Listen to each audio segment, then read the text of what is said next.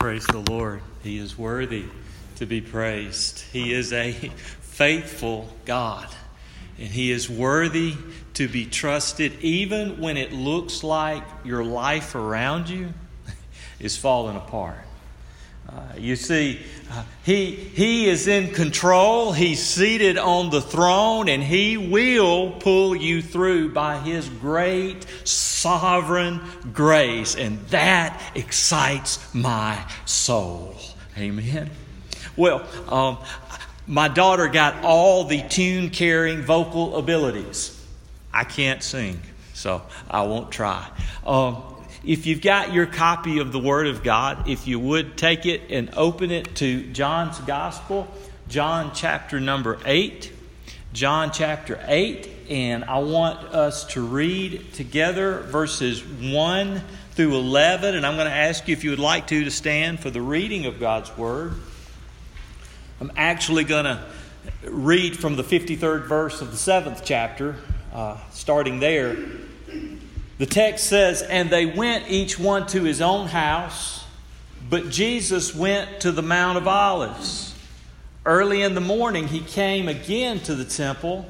All the people came to him, and he sat down and taught them. The scribes and the Pharisees brought a woman who had been caught in adultery, and placing her in the midst, they said to him, 'Teacher, this woman has been caught in the act of adultery. Now in the law of Moses commanded us to stone such women. So what do you say?' This they said to test him, that they might have some charge to bring against him. Jesus bent down and wrote with his finger on the ground. And as they continued to ask him, he stood up and said to them, 'Let him who is without sin among you be the first to throw a stone at her.' And once more he bent down and wrote on the ground. But when they heard it, they went away one by one, beginning with the older ones. And Jesus was left alone with the woman standing before him. Jesus stood up and said to her, 'Woman, where are they? Has no one condemned you?' She said, 'No one, Lord.' And Jesus said, 'Neither do I condemn you. Go, and from now on sin no more.'" Wow, you may be seated. That is a powerful picture of the gospel at work. Oh my. The amazing grace that saturates that text. Now, that text that we read, it's a text that it's an attacked text and it's an abused text.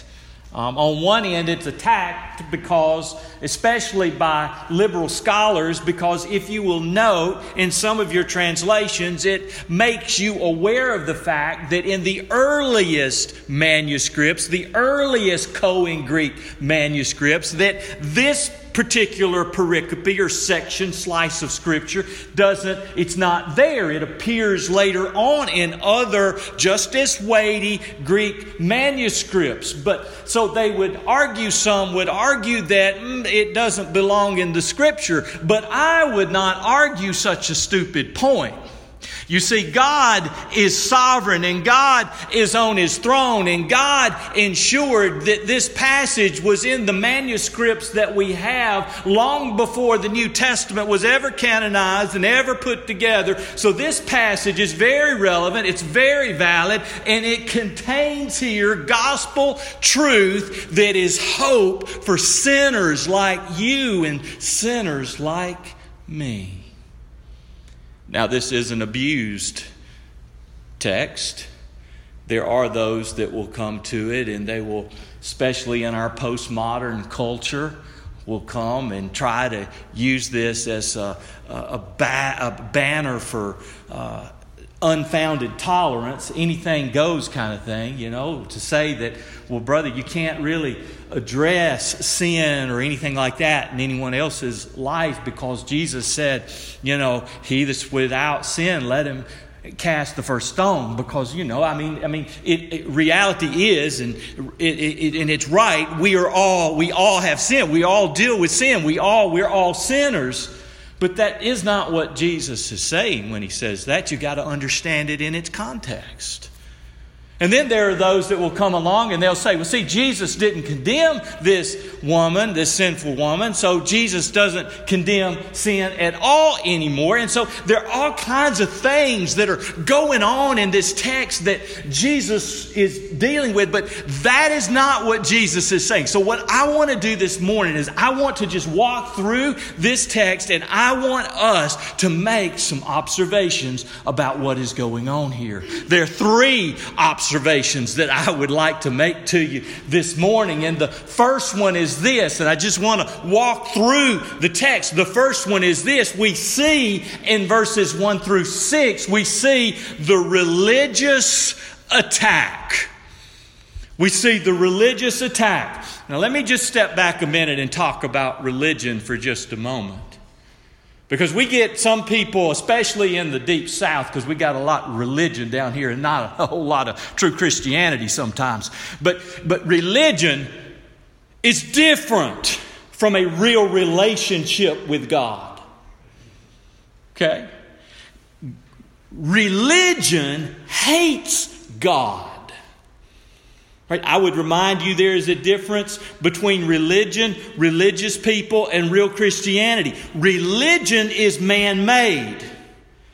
Religion is man's attempts to try and reach God and explain God. And in so doing, religion never reaches God at all. And it actually recreates a God with a little g in its own convenient image. Religion is everywhere. It's everywhere you find true Christians gathered to worship the true and living God. True Christianity is about God revealing Himself in Christ, through Christ alone, inviting sinners who could never make their lives right to come to Him in a new covenant relationship. Now, when we look at John chapter 8, we see right here the way of religion at work. You see it all through the pages of the New Testament at times, but here in John 8, we have a prime example of this. In these first 6 verses of John 8, we find some very, very, very religious men on the attack. We see the scribes and the Pharisees. The audacity of these guys. They are trying to trap Jesus. Trap Jesus. They're trying to cause Jesus to stumble up. I would remind you of the religiosity of these men that we have right here. These are guys, listen, they regularly attended worship. They regularly practiced spiritual disciplines. They prayed, they fasted, they studied and memorized the Scriptures. But they were just religious. They had no love for God. They had no love for Christ, obviously. They had no love there. And so they had no saving relationship with Him. These guys and religious people are always like this. They're mean and they're legalistic. And all they were doing was trying to trap the world's Savior, Jesus Christ. These religious men were students of the Scriptures. Yet the Scriptures they studied, they couldn't rightly comprehend because they did not have the Spirit of God. They knew the letter of the law, but they didn't know the spirit of the law. For had they known the spirit of the law, they would have been calling this sinful woman to repentance and faith. They certainly would not have been exploiting her sin to try and trip up the Savior and accomplish their own agenda. But that's what they were doing. Jesus talks about religious people like this in Matthew chapter 23 and verse 23 when he said this. Remember in chapter 23 of Matthew, he gave these warnings, these woes to those religious people. And he said this, "Woe to you scribes and Pharisees, you hypocrites, for you tithe mint and dill and cumin, and have neglected the weightier matters of the law, justice and mercy and faithfulness. These you ought to have done without neglecting the others." And these people were like that. They were missing the whole point of the law of God. And the religious mindset of these religious men, they were twisted and they twist the Scriptures. These men were twisted the sacred text in hoping to trap Jesus. They wanted to be able to say, "Jesus, you're a blasphemer. Jesus, you don't honor God's law. Jesus, you're just a devil." That's what they were wanting to do. Though they themselves, later on in chapter 8, Jesus gets quite frank with them, because after he talks about that mighty spiritual liberation that he brings that we looked at back on July 4th, he just tells them plain out, "Guys, you're of your father, the devil. And the devil is the father of every religious person on this planet. And the more religious you are, the closer you are to your daddy, the devil." Because there's a difference between religion and relationship. Listen, you can be a mean, dead snake and never have love for Christ in your heart. It comes out all the time. There's a difference. There's a difference. Well, if you'll recall, Jesus had rocked their religious world with the Sermon on the Mount. I mean, there we have these guys, Pharisees and the scribes, and they thought they were experts in the law. And God said through Christ, Jesus would say things like, "Now you have heard it said." And then he would say the law, but then he would give the interpretation of the law. You remember those statements? Jesus made several of them in Matthew chapter 6. And every time he would say, "You heard it said," it makes me think you heard it said what those Pharisees said, but let me tell you what the law really means. And that really messed them up, because they thought Jesus was coming to abolish the law, but Jesus made it clear. Jesus said in the Sermon on the Mount, he said, "I didn't come to abolish the law. I came to fulfill it." And oh, he did. Through his obedience to it. And he fulfilled the demand of the law in his sacrifice on Calvary, something that we could never do at all. Their fears of him abolishing the law were unfounded. And with this poor woman caught in sin, they thought they had found an opportunity to find Jesus guilty of not honoring the law of God. But though it looks like it does, religion doesn't. Religion never wins. Okay? It never wins. You see, they made fools out of themselves because in their blindness, spiritual blindness, they didn't realize standing before them was the author of that law in human flesh. The very lawgiver himself. I mean, can you imagine of trying to trip up the author of the sacred text? It's ludicrous. But the religious mind is blind, it's carnal, it cannot comprehend or understand the things of God or of His Spirit. So Jesus, they came to. Jesus, author of the law.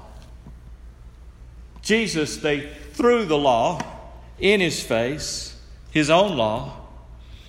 In verses 4 and 5, they said, "Jesus, this woman," you see this woman? I can hear the religious finger pointing going on. "This woman over here, you see her? She was caught in sin. She was caught in it. The law of Moses says women such as her should be put to death. Well, Jesus doesn't flinch. Because Jesus, the author of the law, knew what Deuteronomy 22:22 said. And already in their little scheme to upset Jesus, they're misquoting the law. Yes, the penalty for such sin was death under the old covenant. But the law did not just simply say, put this woman to death. It said, put to death the man too. It takes two to tango. Well, Jesus doesn't flinch. Notice, and here's my second observation, the response of Jesus. Jesus does something unusual. Jesus does something uncanny. Jesus does something unprecedented. Jesus does something undeniably profound. Jesus stoops to the ground and he begins to write. He just begins to write with his finger in the ground. Surrounded by the religious accusers of this sinful woman, he stands up and he makes that famous statement. He that is without sin, you pick up the first stone and cast it. Ching! Boy, that's powerful, what he just did. There wasn't a man standing that could pick up that rock or that stone. You see, we can speculate until the cows come home about what Jesus was writing on the ground. The text doesn't say what he was writing. We can speculate, I suppose. In my observation, knowing what the law really said in Deuteronomy 22:22, and wondering where the man was that helped this woman accomplish her sin, I really believe that Jesus perhaps, this is not biblical theology, this is scatology. Perhaps he was writing the names of those scribes and those Pharisees that had been with this very woman. For how else perhaps did they catch her in the very act? I don't know. But it could have been that that's what they did. Because you see, Jesus would have known who in that crowd was guilty. Go back to John 2. It says Jesus knows all men. He knows their heart. There were those there that wanted to, says in that text, many believed in him because of the signs and wonders that he was doing. But Jesus wouldn't entrust himself to them because he knew all men. That's what the text says. Jesus knew those devils that were surrounded, exploiting this woman, this woman that is beat up and bruised by her own sin, who is hurting, who is wounded. Religion doesn't acknowledge the wound. Religion doesn't acknowledge the pain. Religion only wants to pound and hate and hurt and beat and destroy. Like their father, the devil, who roams about like a roaring lion, seeking whom he may devour. It was quite the scene.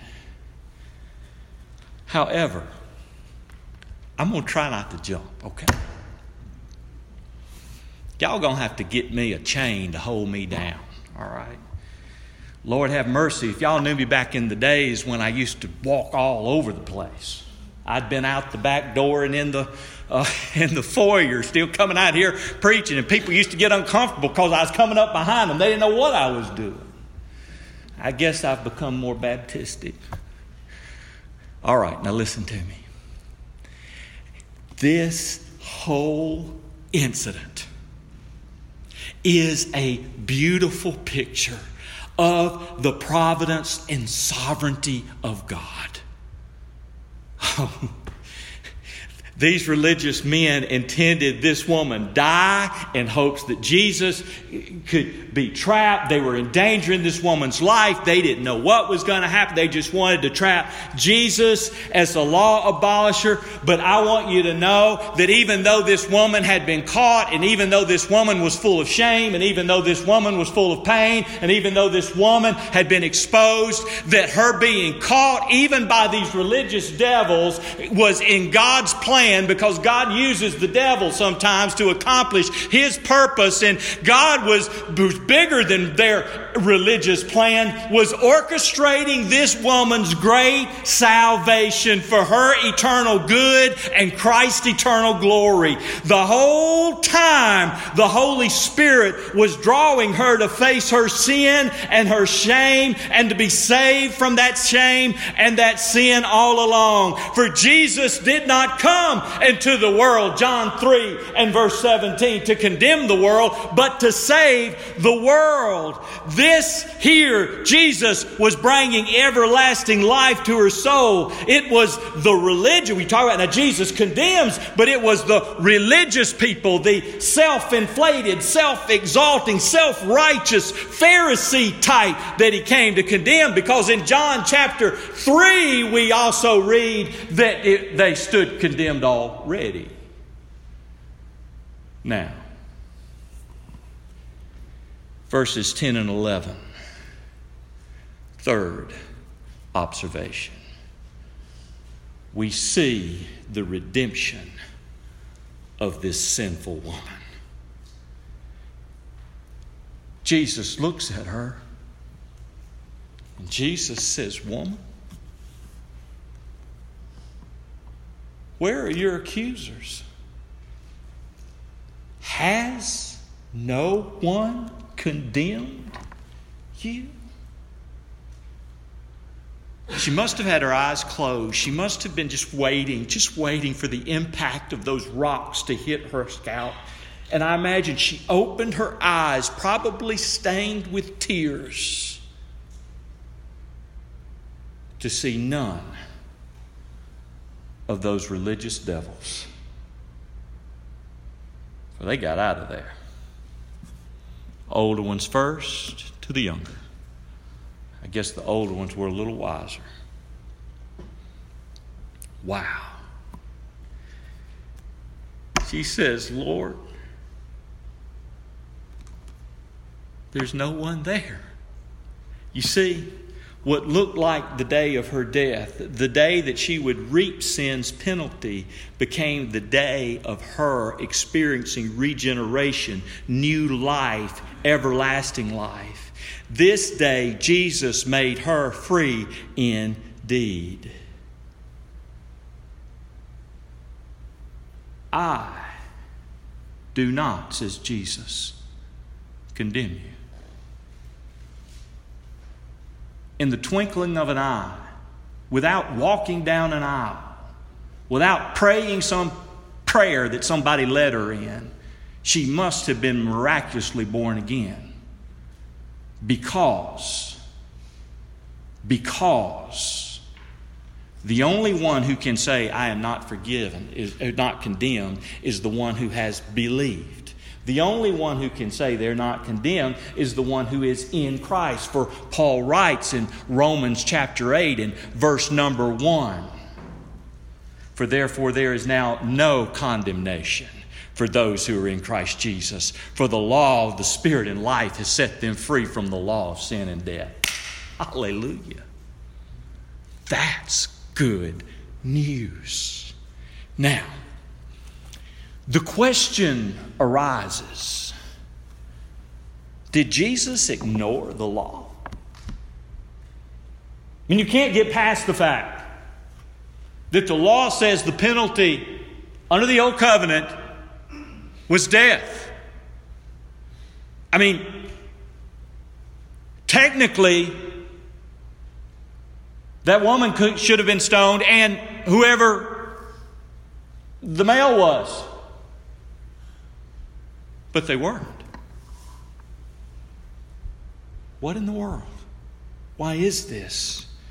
Well, there is only one, first of all, who could have cast a stone that day. It's the one who they were trying to trap. It's Jesus. Jesus could have done that. Jesus was perfect. Jesus was holy. Jesus didn't sin. Jesus never sinned.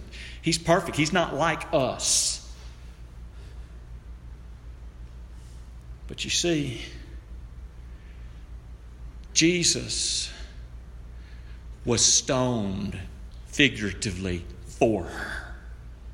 For you see, this woman, it becomes apparent, had to be one of whom Jesus bled and died and atoned for her sin. For her sin's death penalty was met in Christ and in Christ alone. At Calvary's cross, He satisfied the death penalty. Thus we have a woman here who was caught in her sin, just like some of you have been caught in your sin. We have a woman here who was condemned rightly by the law, but we have a woman here who had to call on the name of the Lord from the depth of her heart, because she was cleared and clean and made just as if she had never, ever in all of her existence sinned. Holy, righteous by the blood of the Lamb. Oh my goodness, that's good. That's gospel. That's the good news. That's what the church should be rejoicing over. We should never get over it. We deserve death. We deserve hell. But Christ Jesus obeyed the law perfectly and went to Calvary's cross and bore the penalty and the wrath that we deserve. And we who turn to Him and trust Him, His perfect righteousness and obedience, He gives to us. We are righteous as He is righteous, but it's an alien righteousness because it's not our own. It's outside of ourselves. That's the gospel. Religion won't tell you that. Religion makes you work for it in some way. Always. Wow. I'll simmer down now. Wow. That's good news. To give you a Greek word that I just like to say, that's euangelion. What is that? That means gospel, good news. That's the word translated. I just like the way that rolls off the tongue. You say, well, I don't agree with your Greek pronunciation. It's a dead language. Koine, not Greek, but Koine. All right. Now, perhaps you're here this morning, or perhaps someone later on is listening by podcast, and you feel the weight of sin's condemnation pressing upon you. If that describes you, and you simultaneously feel your helplessness, I can't do anything about it. I can't do anything about it. I can't do anything about it. You feel that helplessness to earn God's favor and earn God's forgiveness.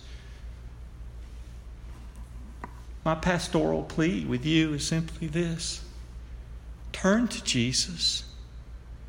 Call on the name of the Lord. The text says in John 6 that He will not turn you away. Wow. Wow. This is God's Word. I'm going to ask every head to be bowed and every eye to be closed. And I'm going to ask Angie if she would to come.